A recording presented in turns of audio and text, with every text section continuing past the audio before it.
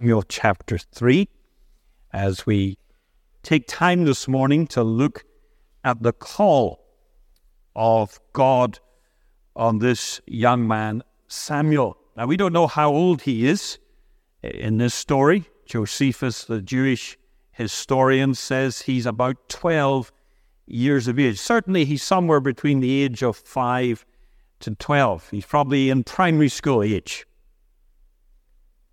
And there's a great contrast in this story now. And you'll see it between the faithfulness of this little boy and the unfaithfulness of Eli and his two sons. And the nation of Israel is in a spiritual crisis. Morally, spiritually, they're in a mess.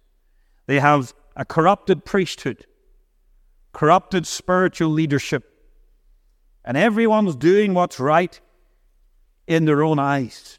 And even Samuel grew up in a home that was divided spiritually, where his own father, Elkanah, was a weak man, a poor type of believer.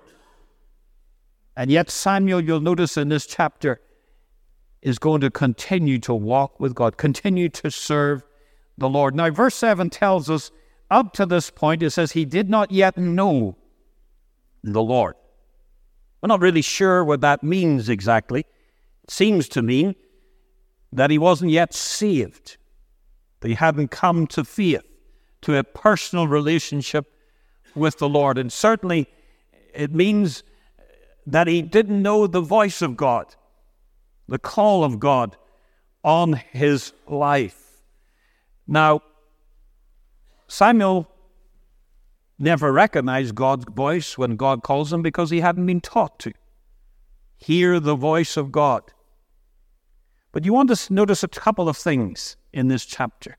You'll notice that God will come to him, and the manner of the call is very interesting to observe. And then you'll notice, as you go through the chapter, his response to God's call. Well, let's look firstly at the manner of his call. We're told that Samuel was ministering before the Lord. It says in verse 4, the Lord called Samuel. This is a sovereign call. This is not Samuel and God working together and coming up with a plan for his future. No, this is God stepping into his life. Unannounced, unassisted, unguided, God just steps in and speaks to Samuel as Samuel is just working in the temple.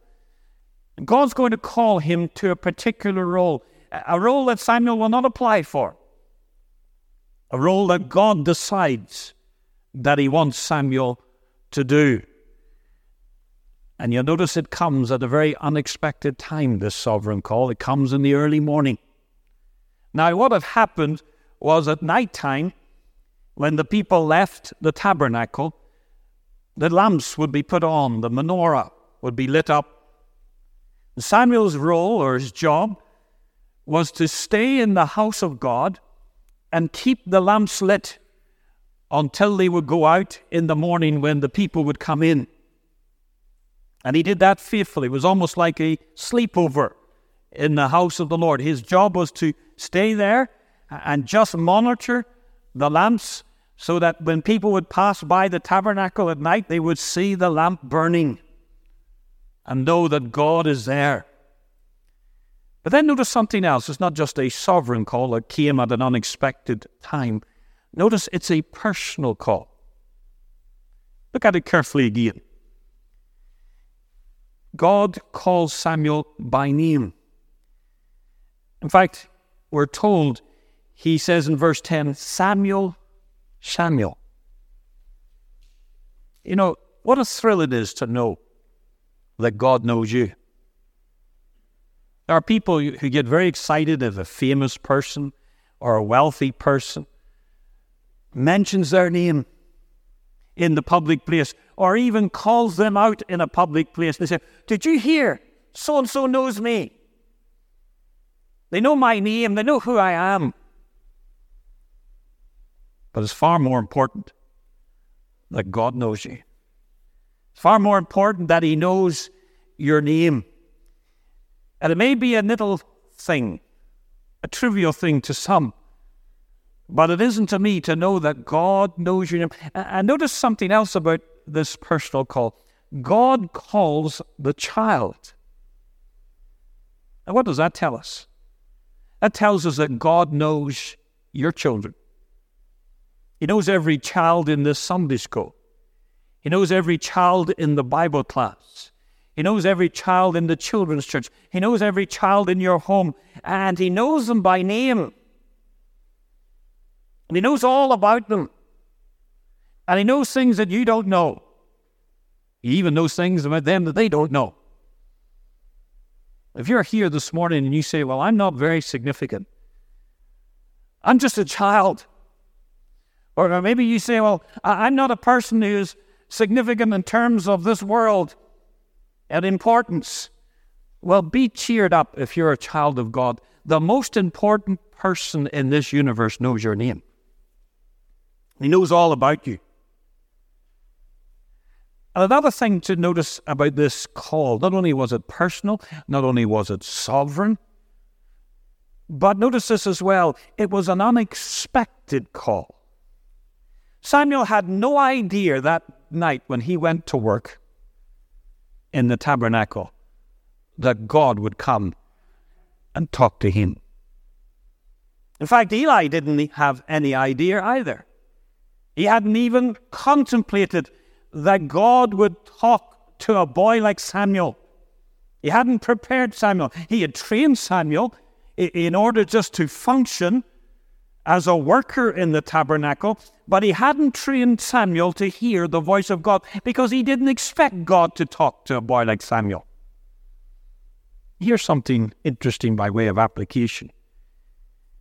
This story lets us know that God talks to our children. You ever think about that? Lets us know that God not only knows their names and knows everything about them, but God is interested in them and God can speak to them. Many's a child has come into this place on a Sunday and sat in services in this place on a Sunday and have left and gone home and told their parents, God has spoken to me. We've had children in the last few months that have come in here, some from within the church, some from without the church, and have left here and said, I need to get saved. I need to get right with God. God has spoken to them. Young children, primary school age children. God has put his hand upon. And although Samuel may appear to be a very insignificant person, he wasn't insignificant to God. Old Mr. Moody put it this way. He said, you can be too big for God to use, but you can never be too small. Isn't that right? Never be too small.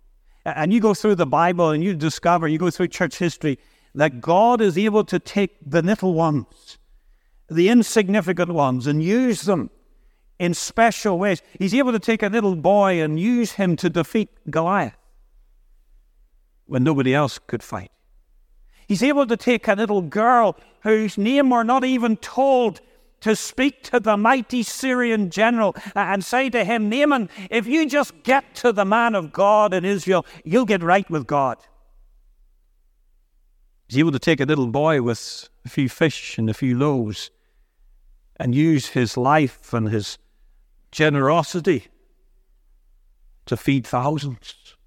Well, God can do many things through insignificant, through the small people. And if you're a parent here today or a grandparent, don't limit what God can do in your home and through your offspring. Many years ago, we studied the life of this couple in the land of Egypt, lived a slave home. Probably didn't have 2 pennies to rub together, as we would say. Probably didn't even have a permanent house to live in. Maybe a tent. In that little home of Amram and Jochebed, they raised 3 children. The oldest girl, the firstborn, became the first prophetess of history, Miriam. The second child, Aaron the boy, became the first high priest of the nation of Israel. And the third child, another's boy, became the greatest prophet in the history of this planet. It's not my words, it's God's words. So there's no one like him. God's greatest servant of the Old Testament. In fact, God used him to write the first 5 books of the Old Testament, the foundational books. Just a slave home. No doubt Pharaoh went past their home in his chariot and sneered. Maybe they even looked at their children and thought, well, what hope is there growing up in a place like this? But the Bible says Amram and Jochebed, when they saw their children, particularly the youngest boy, they knew something, God's hand was upon him. They brought those 3 children up in the fear of God, and what a work God did in their lives and through their lives. So not only do we see the sovereign call of Samuel, the personal call, the unexpected call, but notice it comes to a boy who's faithful. I don't know about you, but if you've got little boys in your home, the word that you would associate with a little boy is not faithfulness, sure is not. Troublesome, mischievous, energetic, but not faithful. Takes almost a nuclear bomb to get my son out of bed in the mornings. Never mind functioning to do anything. That's children, isn't it? But not Samuel. Here's Samuel. When all the other children are running around in an undisciplined way in Israel, this little boy, he's in the house of God working in this sacrificial way. He's in the house of God serving. And who's he working with? An old man of nearly 100 years of age, Eli. And there's not a hint of complaint. There's not a hint of laziness. In fact, when Eli calls him, or he thinks it's Eli calling him, he jumps up and he runs to see what he can do to help.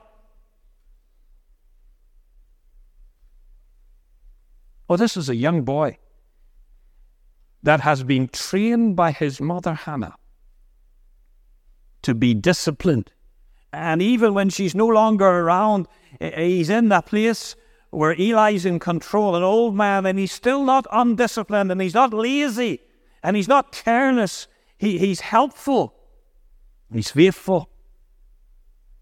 And even though Hophni and Phinehas are setting him the very worst example by their lifestyle and their attitudes, little Samuel is just serving the Lord. And you know, if you serve the Lord in the small things, in the little things, don't be surprised if God then begins to move you to greater things. You'll see that all over the Bible. Where was King David when God called him to fight Goliath? He was taking care of a few sheep on the mountains of Bethlehem, on the hills of Bethlehem. Just doing a very insignificant job, one of the lowest jobs. The Bible says his father called him in and said, David, I want you to go to see your brothers. And he gave David all these instructions. And the Bible says, and David left the sheep with someone else. He made sure the sheep was taken care of before he went off. He'd just dash off. And then when he went to the battlefield, he did exactly what his father told him. He gave the gifts that he was told to give. He went to inquire of the news of the battle, the same task that his father had given him. Faithful to the small things. And then God called him to greater things. What was Gideon doing when God called him? He was threshing the wheat, do you remember? What was Ruth doing when God brought Boaz into her life? She was out faithfully gleaning in the field, serving Naomi, and serving the needs that she had for her own survival. What was Peter, James, and John doing when Jesus called them? They were working. They were earning money. They were being faithful to the task that God had given to them as fathers and husbands. But not only did Samuel receive this call as a faithful servant of the Lord, but notice this as well, it was a very difficult call. Remember, this is a boy. This would be the call that God gave this boy would be very difficult for a grown man, a mature man to handle. Never mind a boy. And God comes to Samuel and he tells him in undiluted language, in verse 11, in unvarnished language, what God is about to do. And it's a very unpleasant thing. And he says to Samuel, "Behold, I will do a thing in Israel." And he says it's going to make everybody's ears tingle. Using the metaphor, it's almost like their ears get red and they hear the news of what God is going to do.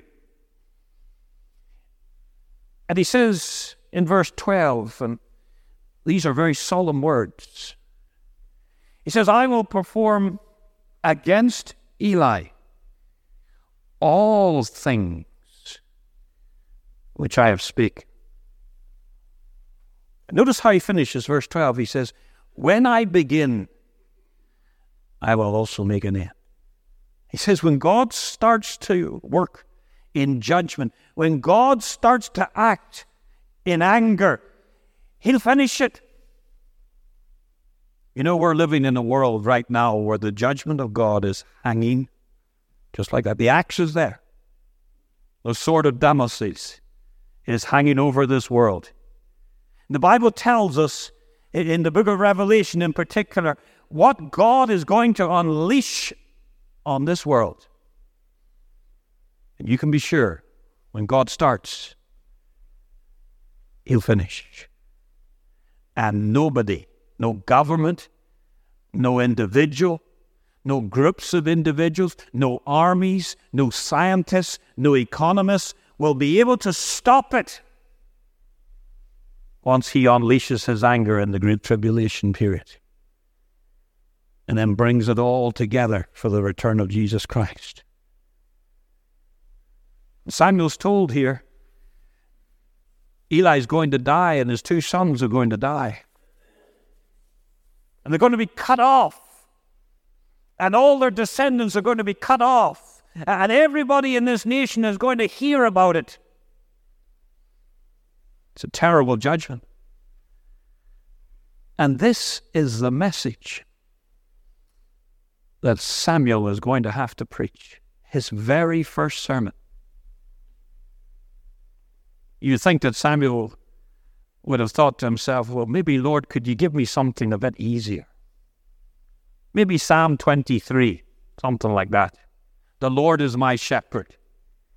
Or maybe Jesus loves me.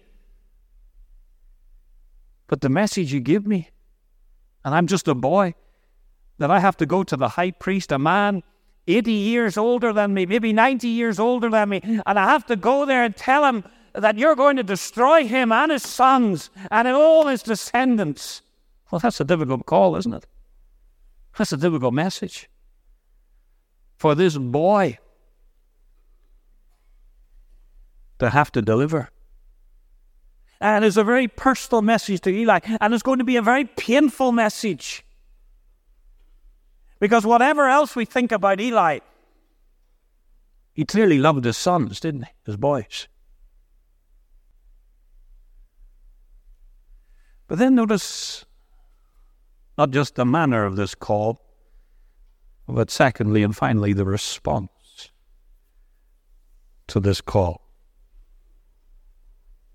We're told that Samuel was a young boy who had humility and attentiveness. We've already seen that.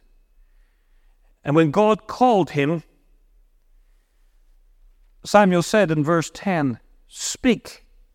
Notice how he speaks to the Lord. "Speak, for thy servant heareth." Oh, Samuel knew his place. He knew that his place was not to argue with God. His place was not to debate with God or discuss with God. His job was not to put God's words into his own words, to dilute it in any way, to change it in any way, to soften it in any way.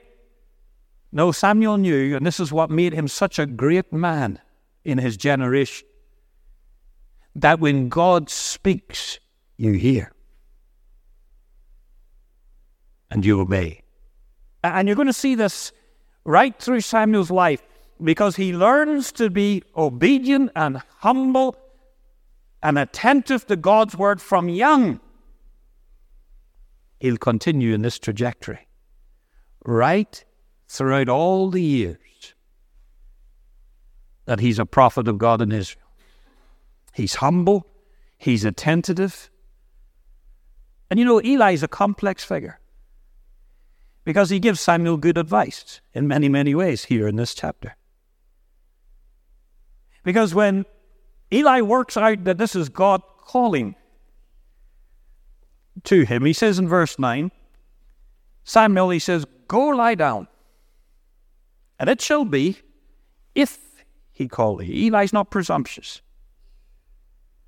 "If he calls you again, that thou shalt say, Speak, Lord." You're the Lord. "Thy servant hears." Now, isn't it amazing that Eli understood the call of God? Eli could advise how to respond to the call of God, but Eli wouldn't do it himself. And because Eli wouldn't speak and deal with his sons, God has to do it. There's a tragedy here, that Eli knew so much about God and the workings of God, and yet he refuses to respond. And the next morning, I have to admire the humility of Samuel. He didn't dash into Eli and say, "Oh yes, God talked to me last night. I had a special revelation. I had a special meeting, and here's what I want to tell you." Many as one today would have put their own website up, the boy that God spoke to, and do all these tours, become a tourist attraction, but not Samuel. The next morning, what does he do? He just gets up, gets on with his work. Humble, faithful. And the Bible tells us he was afraid to even reveal this to Eli. He was thinking, how am I going to reveal this to this man? He cared for Eli. He was respectful of Eli, and he knew that this would really hurt this old man. He was very wise and a very prudent young boy. But Eli said to him, you tell me. And this is what amazes me. I was reading this earlier. He says in verse 17, "What is the thing that the Lord has said unto thee?" Now, why ask if you don't want to know? Why ask if you don't want to obey? But this is Eli. Listen, Eli's like a lot of people. Is there a message from God for me? Yes, there is. It's in this book. Here's the message. This is how you're to live your life. This is how you bring up your children. This is how to conduct your marriage. This is how to guide your family. Then when they hear it, they say, well, not so keen now. That was very interesting. But I want to live my way. And Eli says, hide it not from me, Samuel. In fact, he takes an oath, God does to me and more also. In other words, he uses the name of God almost like a curse on Samuel. If you don't say the truth, Samuel, God curse you. Oh, this is strong words. This is a tough moment for Samuel. How are you going to react here, Samuel? Will you dilute it? Will you just tell him part of it? Or will you say, well, I'm special. God chose me, not you, Eli. I'll say what I want to say. But not Samuel. Now, Eli's already been spoken to by God. If you remember in the previous chapter, God sent a prophet, a man of God, to him. What Samuel's about to tell him is not really anything different from what he heard before. Eli is aware of what his sons have been doing. In fact, he brings it up to his sons in the previous chapter, if you remember. So God has spoken already to Eli, personally, through a prophet. Eli has been made aware of what his sons have done from witnesses. And then when he confronts his two sons about it, they'll more or less laugh at him. So Eli's had plenty of opportunity to deal with this problem. And he doesn't deal with it. And now God says, enough is enough, Eli. That's what his message is. We've come to the end of the road. Time is up. And what does Eli do? And this almost would make you quiver. Because we're told after Samuel tells him what the Lord had done. Verse 18, and Eli said, it is the Lord. He doesn't doubt that this is true. He doesn't doubt that this is Jehovah. This is the one true God talking to him. He said, it is the Lord. Let him do what seemeth him good. What a poor response. What a weak response. When God has come to Eli for the very last time, because you'll notice in the next chapter, this is Eli's last chance, and the last chance for his two sons. His response is, well, whatever will be, will be. Que sera, sera. Not my problem. Even when God says, it's up, it's over, and send him a boy, in this most supernatural, amazing revelation, Eli's answer is, oh well, so be it. I don't want to deal with it. But notice something else about the manner of the call or the response to the call is the faithfulness of Samuel. Look at verse 18 very carefully. And the Bible's very careful to make this so clear. It says, and Samuel told him every whit, every little detail, every word that God had revealed to Samuel.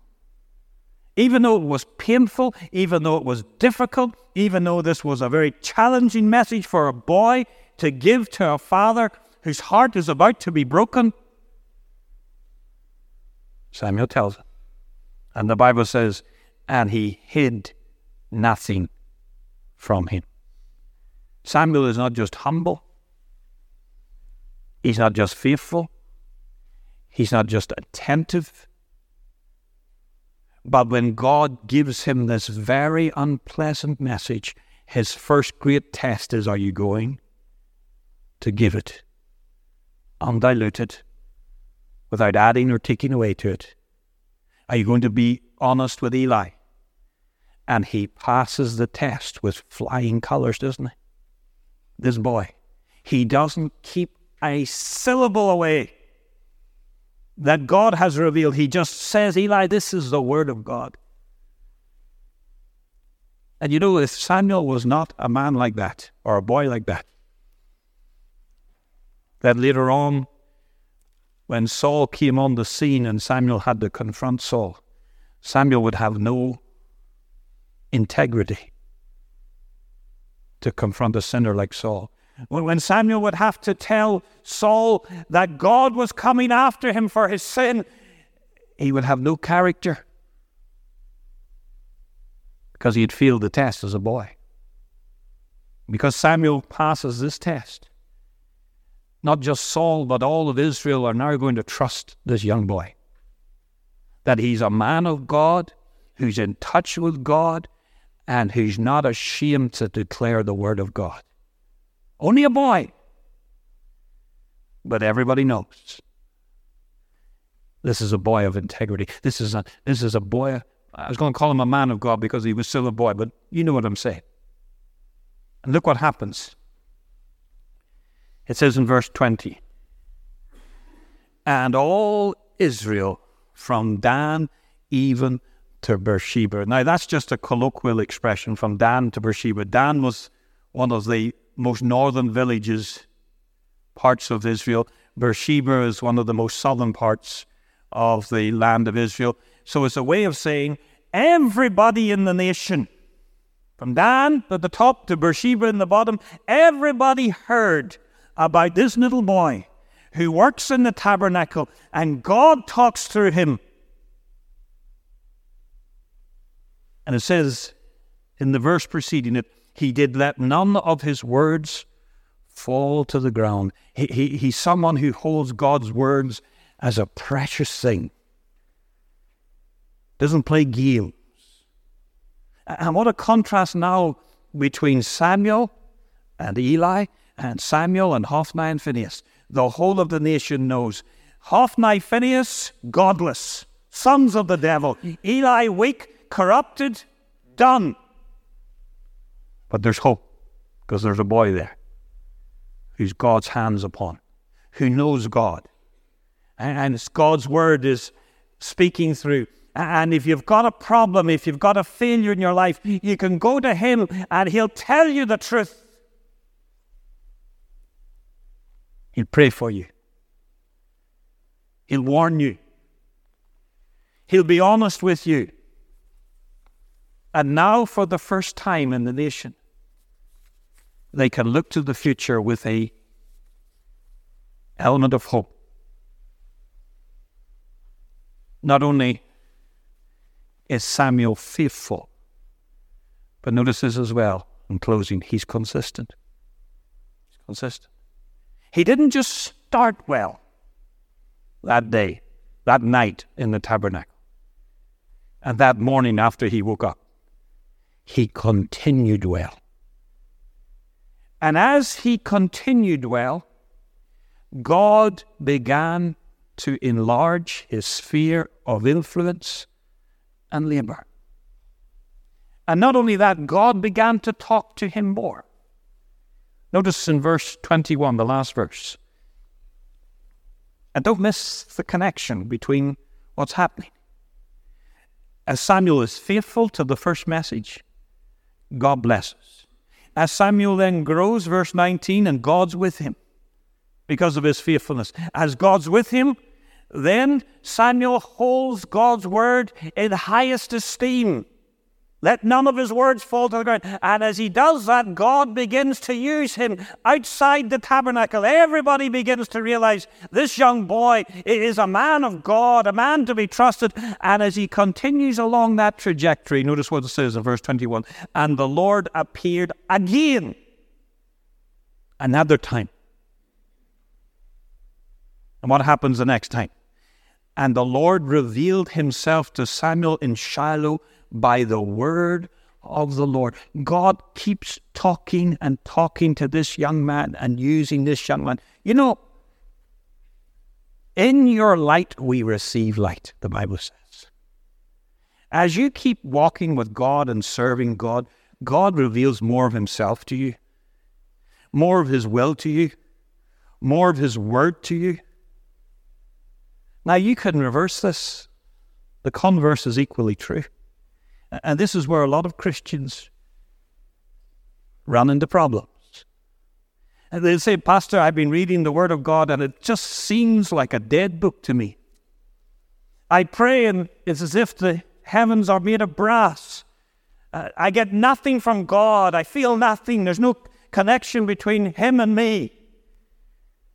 Well, maybe this little pattern here in this chapter explains why. Because you haven't done what He told you to do at the beginning.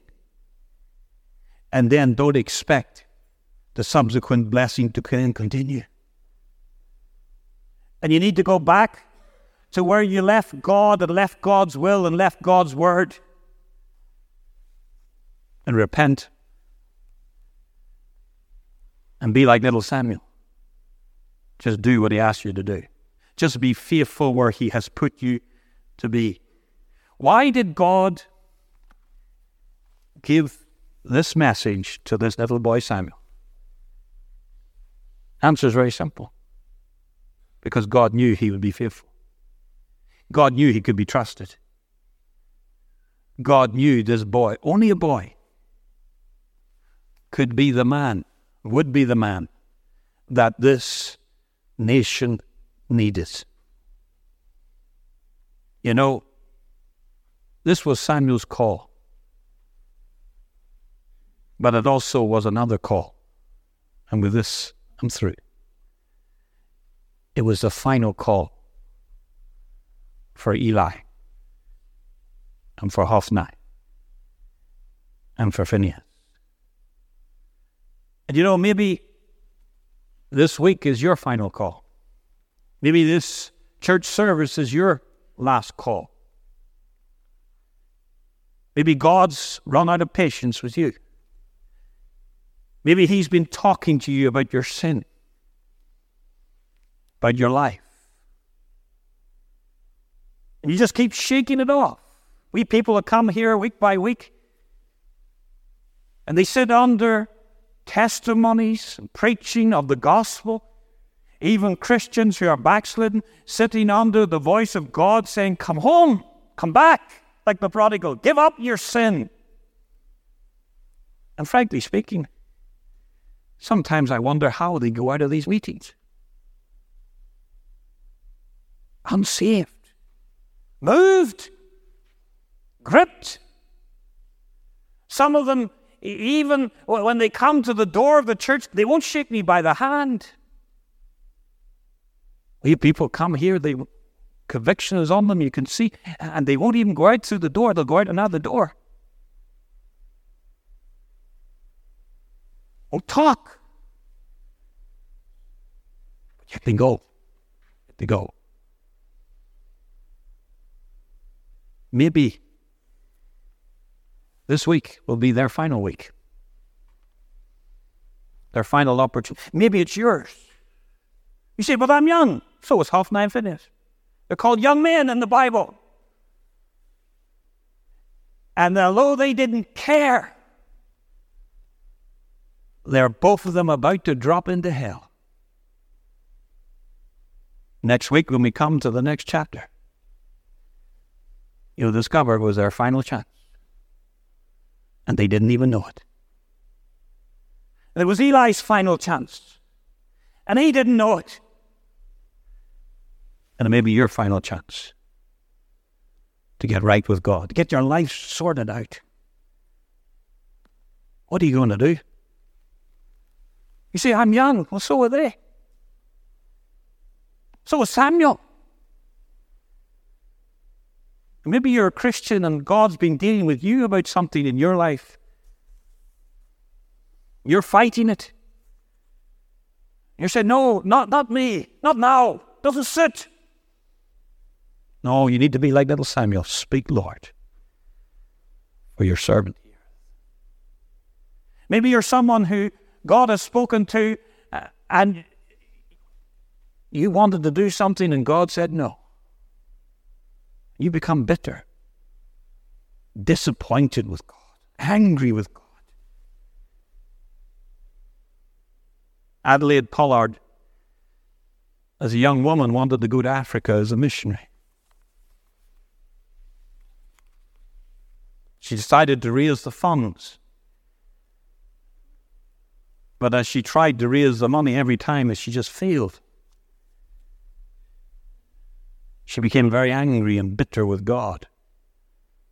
She went to a prayer meeting, and an old lady began to pray and says, Lord, in a prayer, we just want to do God's will, not my will, not our will.